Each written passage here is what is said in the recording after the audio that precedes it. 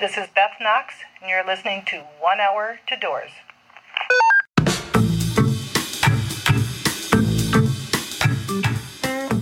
This is 1 Hour to Doors, a podcast about the business and soul of the festivals and events industry. I am your host, John Stone. Every episode of 1 Hour to Doors explores the people, issues, insights, and trends impacting the enterprise of bringing people and communities together in common cause.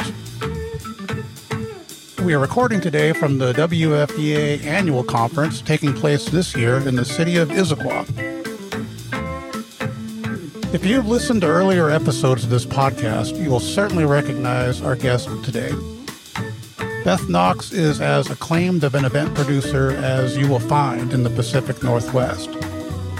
She has held critical leadership roles at Seattle institutions such as SeaFair and One Reel. She produced the 2018 Special Olympics USA Games and is currently president of the Seattle Sports Commission. Beth has been widely recognized for her work by organizations and influencers far and wide. But to me, perhaps Beth's most important credential is that so many people point to her as their mentor, role model, and inspiration. Welcome to the show, Beth. Thanks so much for having me, John. In preparing for our session today, I was kind of using the Wayback Machine, and my first memories of you, I think, are from when I first went to work at the One Reel offices on Westlake, mid-1990s or something like that. That sounds right. And although we both played for the same team for a long time, we didn't work together collaboratively that much. It's like you had your things and I had my things. We didn't cross paths all that much. Yeah, and I think in part that was because my job at that point, especially in those early days, was leading the sponsorship sales team. And then I would work with the troubleshooters and the production team that was helping to execute the sponsorships. But I don't think that you were involved with that so much. So we were working together, but not closely. Parallel. That was such a remarkable time to enter One Reel in the mid-90s. To me, that was kind of a crescendo of output from the organization. There's just so many things happening all at once. I felt like it was such a privilege to work there, especially looking back. But I have a very distinct memory of driving to work during, it was some point in the middle of my 8 years there, and just taking a moment to acknowledge the anticipation that I had going to work. And thinking, how lucky am I that I cannot wait to get to my job today and every day. It felt like that. I mean, I could probably have counted on one hand the number of times that I didn't feel like going to work. There was something magical about that organization and the people that we worked with during that time. I was just going to say the magic was the people. And there was a mind blower for me, especially. I mean, I grew up on a farm, relatively, simple life experience up until that point. But then to all of a sudden go into the One Reel offices at that time, like the minds that were working there every day. It was transformational for me. Simple as that. It was. And it was also inspirational. And it really taught me to keep reaching higher and to have higher expectations and not limit myself. I had so many opportunities to experience that where, I remember this when the team said, hey, let's do weddings at Bumbershoot. Let's have people get married at Bumbershoot. Yeah. And I thought, okay, that's ridiculous. Who would want to get married at Bumbershoot? And it turns out a lot of people. And I never dreamed of the creative production that were so spectacular coming out of those weddings and what remarkable experiences that was. We had so many great leaders there who really pushed us to think more creatively, think bigger, think wilder. And that really set the stage for the foundation of my career. Same. There was no such thing as good enough. Right. Like the high bar was always just a little beyond grasp. And in my recollection, like that's what we did every day was just kept reaching higher, further. To see what would happen. Right, to see what would happen sometimes, right? And as a result, we had just extraordinary achievements that resulted out of that. Yeah. and trying to explain what a leap that was for me being invited into those offices. I don't know if you're a Star Trek fan, but there was an old Star Trek, I think, TNG episode where the crew gets sent to this mysterious planet to try to establish contact with the beings there, which had been attempted before, but always ended disastrously because for some reason they couldn't understand the language. And even their universal translators, like they could hear them speaking in English, but it didn't make any sense. And skipping to the end of the episode, it turns out that those particular beings, they spoke only in metaphor and cultural references. And I thought, wow. yeah, that's pretty much exactly what it was like in those offices at that time. Right. Well, and I did love that as each of us were doing our own jobs, all toward a common goal, in the middle of that, we were constantly learning through our colleagues and peers at the office. You know, the programming team would be teaching us about new artists and new forms of art that were up and coming or things that they wanted to explore. Those were lessons that helped to inform me culturally that I might not have explored if I wasn't in that environment. The production team with David Dockstader and so many others that really brought a new level of expertise to the production team and taught me how that could be done. And the list goes on and on. And then I would say that one of my favorite takeaways from being at One Reel was working with so many women leaders that were my mentors and really served as my role models. Jane Zaletsky, Sheila Hughes, you know, there were just so many there that made a difference to me. And there was a shared kinship in what we could achieve together and an encouragement to each other that I don't know that I've ever experienced that elsewhere. It was really a special time. That is a really, really important fact. And I think about that often. I have thought about that often through time, simply because I was, I think, 25 when I first went to the office. And so that was my first real office job, right? Right. And so, and the whole place, there was a large, I don't know how many people working there, 40 or something like that at the time, but it was predominantly really strong women. Yes. That were running and driving the whole show, every aspect of the show. And so to me, that was normal. Right. I didn't really grasp that wasn't necessary. That was a relatively unique situation, even at that time, you know, until after the fact. And so even to this day, that's just something that I carry with me. My presumption is certainly that there's nothing unusual about women driving the show. Well, and, you know, I'm often asked as a female leader, did I experience difficulties along the way or times when my work was, my path was thwarted? And, you know, in many ways, I would say no, because I was always in environments where we were just supported. We were encouraged as leaders. And it wasn't, oh, you're a woman, so we're going to push you harder or give you anything. There was nothing different. It was just we were allowed to be strong leaders. I started my career at SeaFair and had that experience there. I had it at One Reel. And from that point on, I always felt like I have a place at the table. I expected to have a place at the table because that's what I was taught from the beginning. And so that gave me a confidence that I don't know that I would have had otherwise. So I feel very fortunate to have worked in those two environments that were foundational in who I became as a leader. So talk a little more about who your mentors were, both at SeaFair or throughout your career. Have you had the benefit of really strong mentors? Yeah, really amazing people. You know, there's a lot of my peers that have served as role models and inspiration to me, but my first and probably most influential mentor was my boss at SeaFair when I first started as a entry-level employee in the late 80s, early 90s, and his name is Bob Gobrecht. He was the president of SeaFair and was also someone who pushed us. And in the right way. And like you, John, I grew up on a farm and in Michigan, and often would ask myself in those early days, you know, how did a farm girl from Michigan get here and get to do these things? And Bob really pushed me to leverage my Midwest nice personality where needed, but then also tap into someone who is stronger than that and not just trying to please everyone, but to stand up for what I knew was right or what was needed and be assertive where appropriate.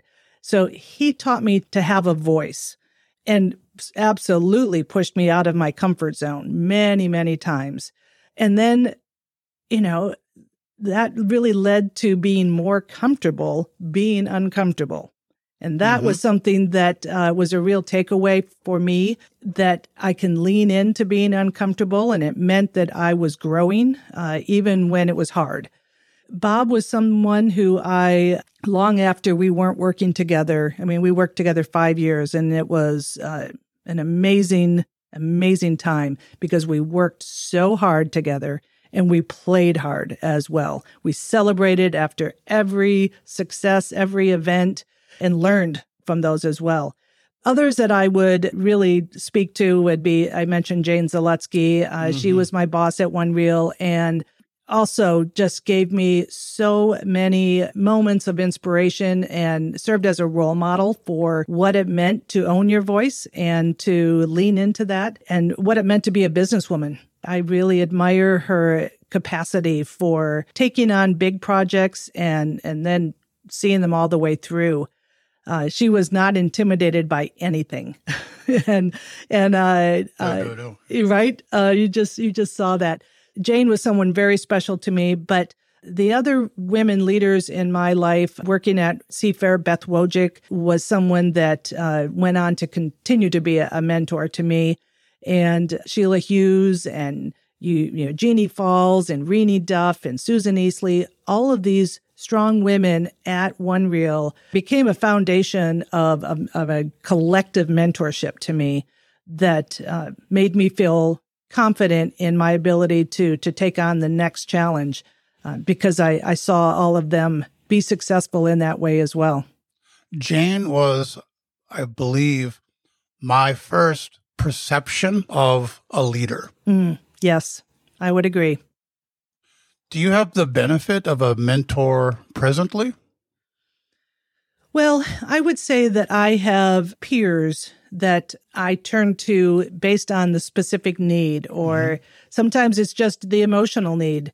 When you are a leader, especially in a CEO position, they'll often say it's lonely at the top, and it can feel like you don't have anyone to talk to because you have to be a leader to your employees. So I do rely on many of those same women that we just mentioned when I just need a sounding board, when I need someone to commiserate with, and then that encouragement, which it just helps me rebound when I have that time with these individuals that I still consider a mentor in a different way. So yes, I very much rely on those people.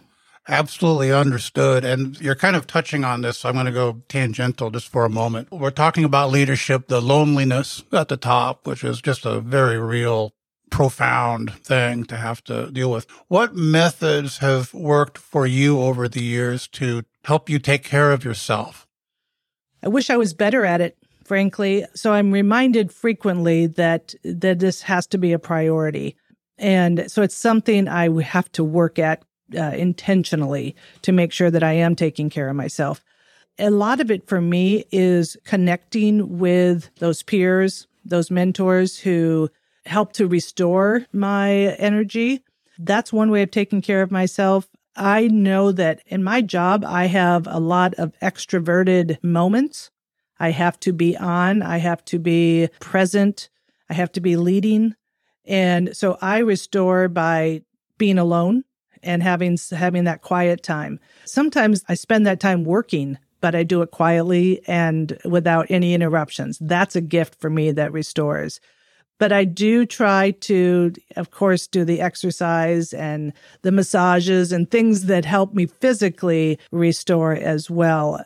But that's something that I have to work at consistently. So I would say that it is an area that I am trying to turn my attention to more emphatically so that I can be a role model in that area, because I don't know that I am at this point. I want to be better at the well-being. That is a very honest self-analysis. Yeah.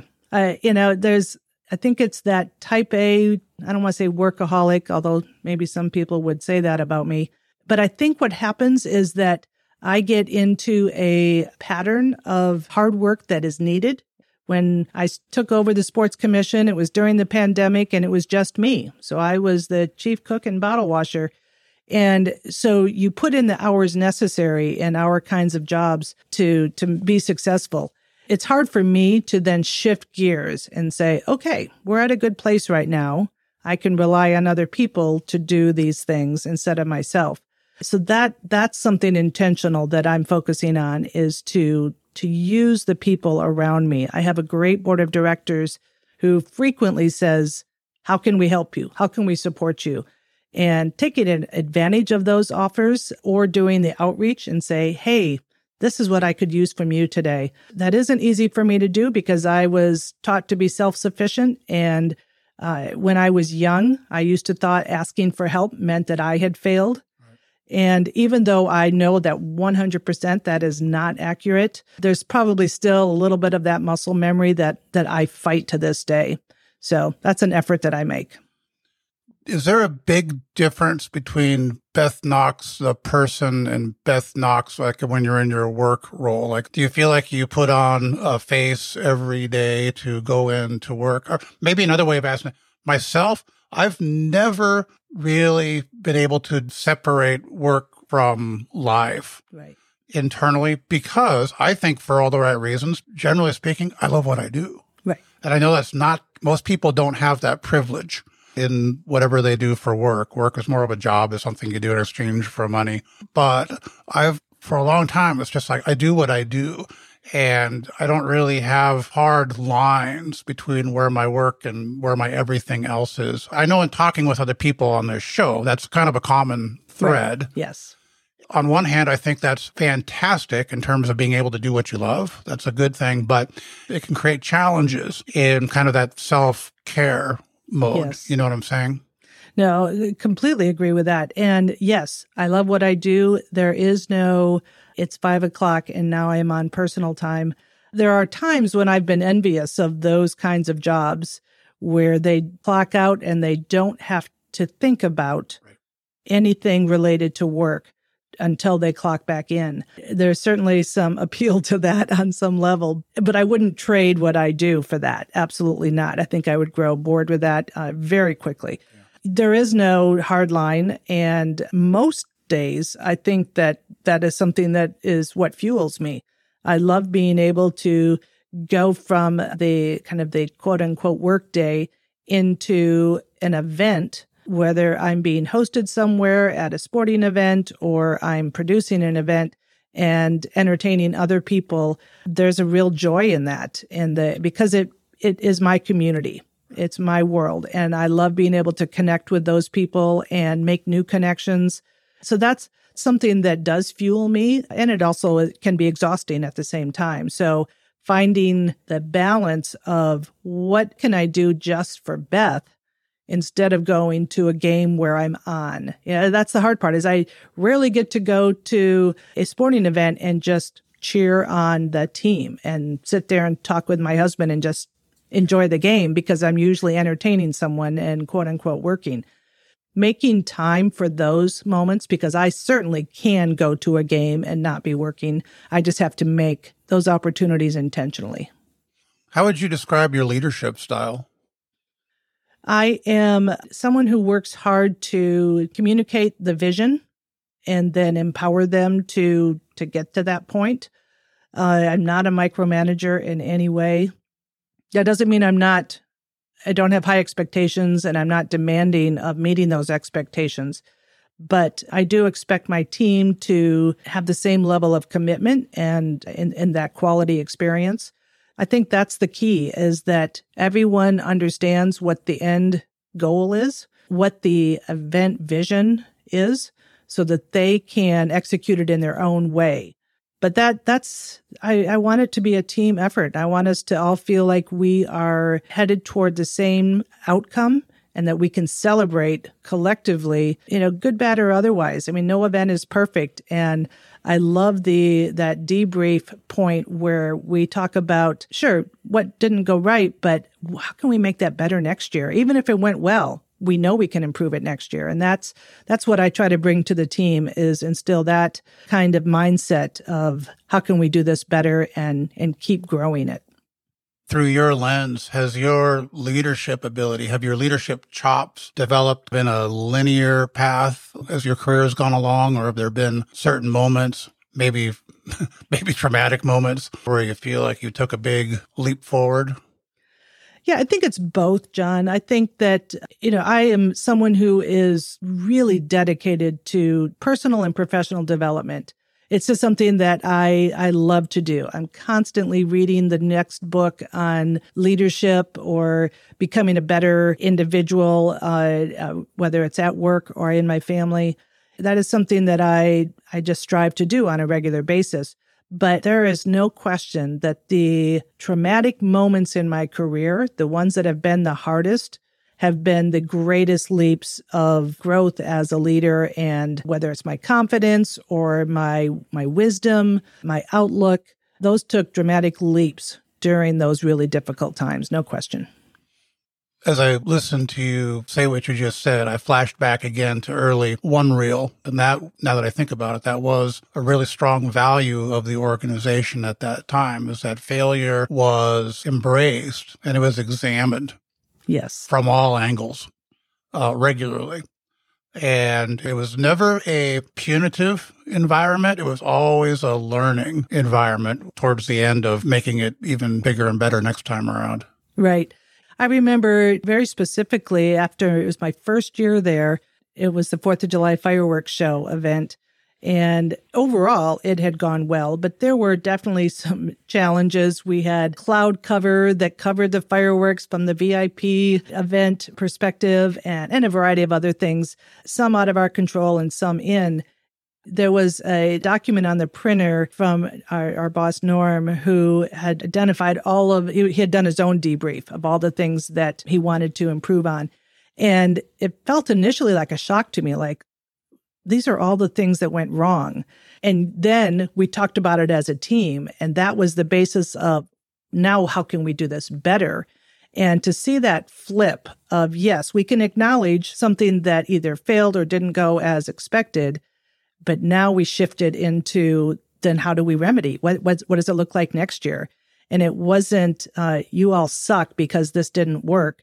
It was, how do we grow from it? And that was a pivotal moment for me to be thinking about that. And it got to the point where I had to caution myself during an event, because I would be in the middle of an event and already wishing for the next year because I could do it so much better. I could see those places where we could do it better.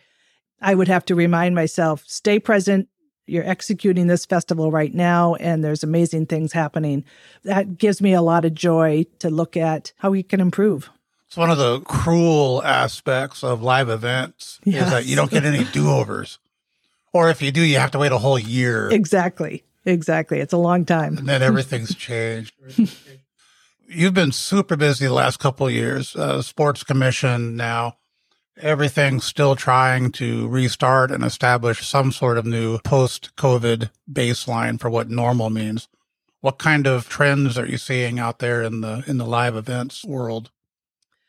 I don't know if this is a trend, but I know in my world, what I am doing with the Seattle Sports Commission is so strongly connected to the community. And I am being very deliberate about making that connection. We could just put on the MLB All-Star Week of activities with the Mariners and keep it very close to the chest and in our own silo. But I so believe that these sporting events will play a role in restoring the vibrancy of downtown Seattle, with putting our city on the map globally, not just nationally, in transforming our city and how we see ourselves as a city.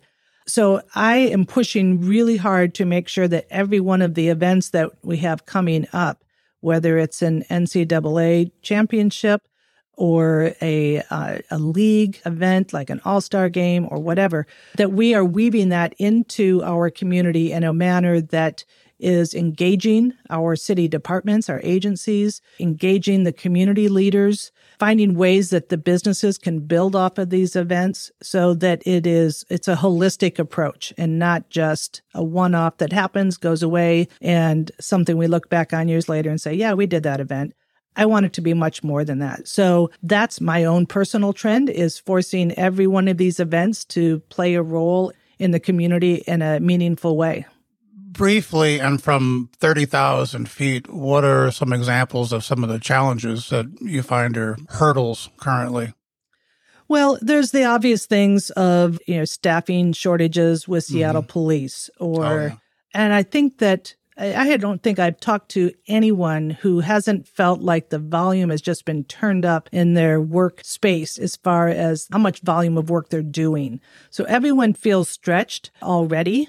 So that's a challenge to help inspire them to take on this next thing and have them be excited about it. Fortunately, it is inspiring to think about hosting these mega events in our city. So that helps. The other challenges are when I want to have that kind of an impact, it also can lead to the mistake of trying to be all things to all people. And you can't. And it's that the balance that I try to strike is, how can we collaborate so that you can be successful in your business without it being that the sports commission or Beth has to make your business successful by bringing this event. So I think it is about how we position what this event can do, and that can be any live event in any city.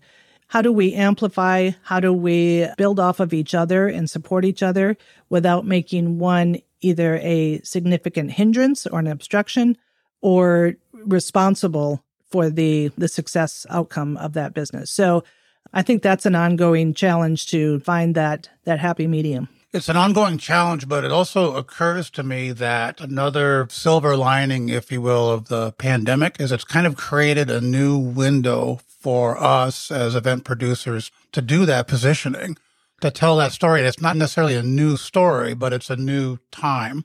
It's a new time. That's exactly right. And I think it is reminding people, because they do think about things differently post-pandemic.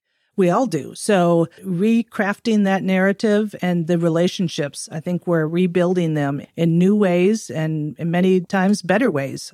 I think that has to be intentional when we are proceeding to find these connections with our partners in the community. Wise words. Beth, I know we're on a time frame today, so we'll wrap it up. I want to thank you so much for making the time and sitting down with me today. I've loved sharing some memories with you, John. This has been fun. We'll do it again sometime. Okay, sounds great.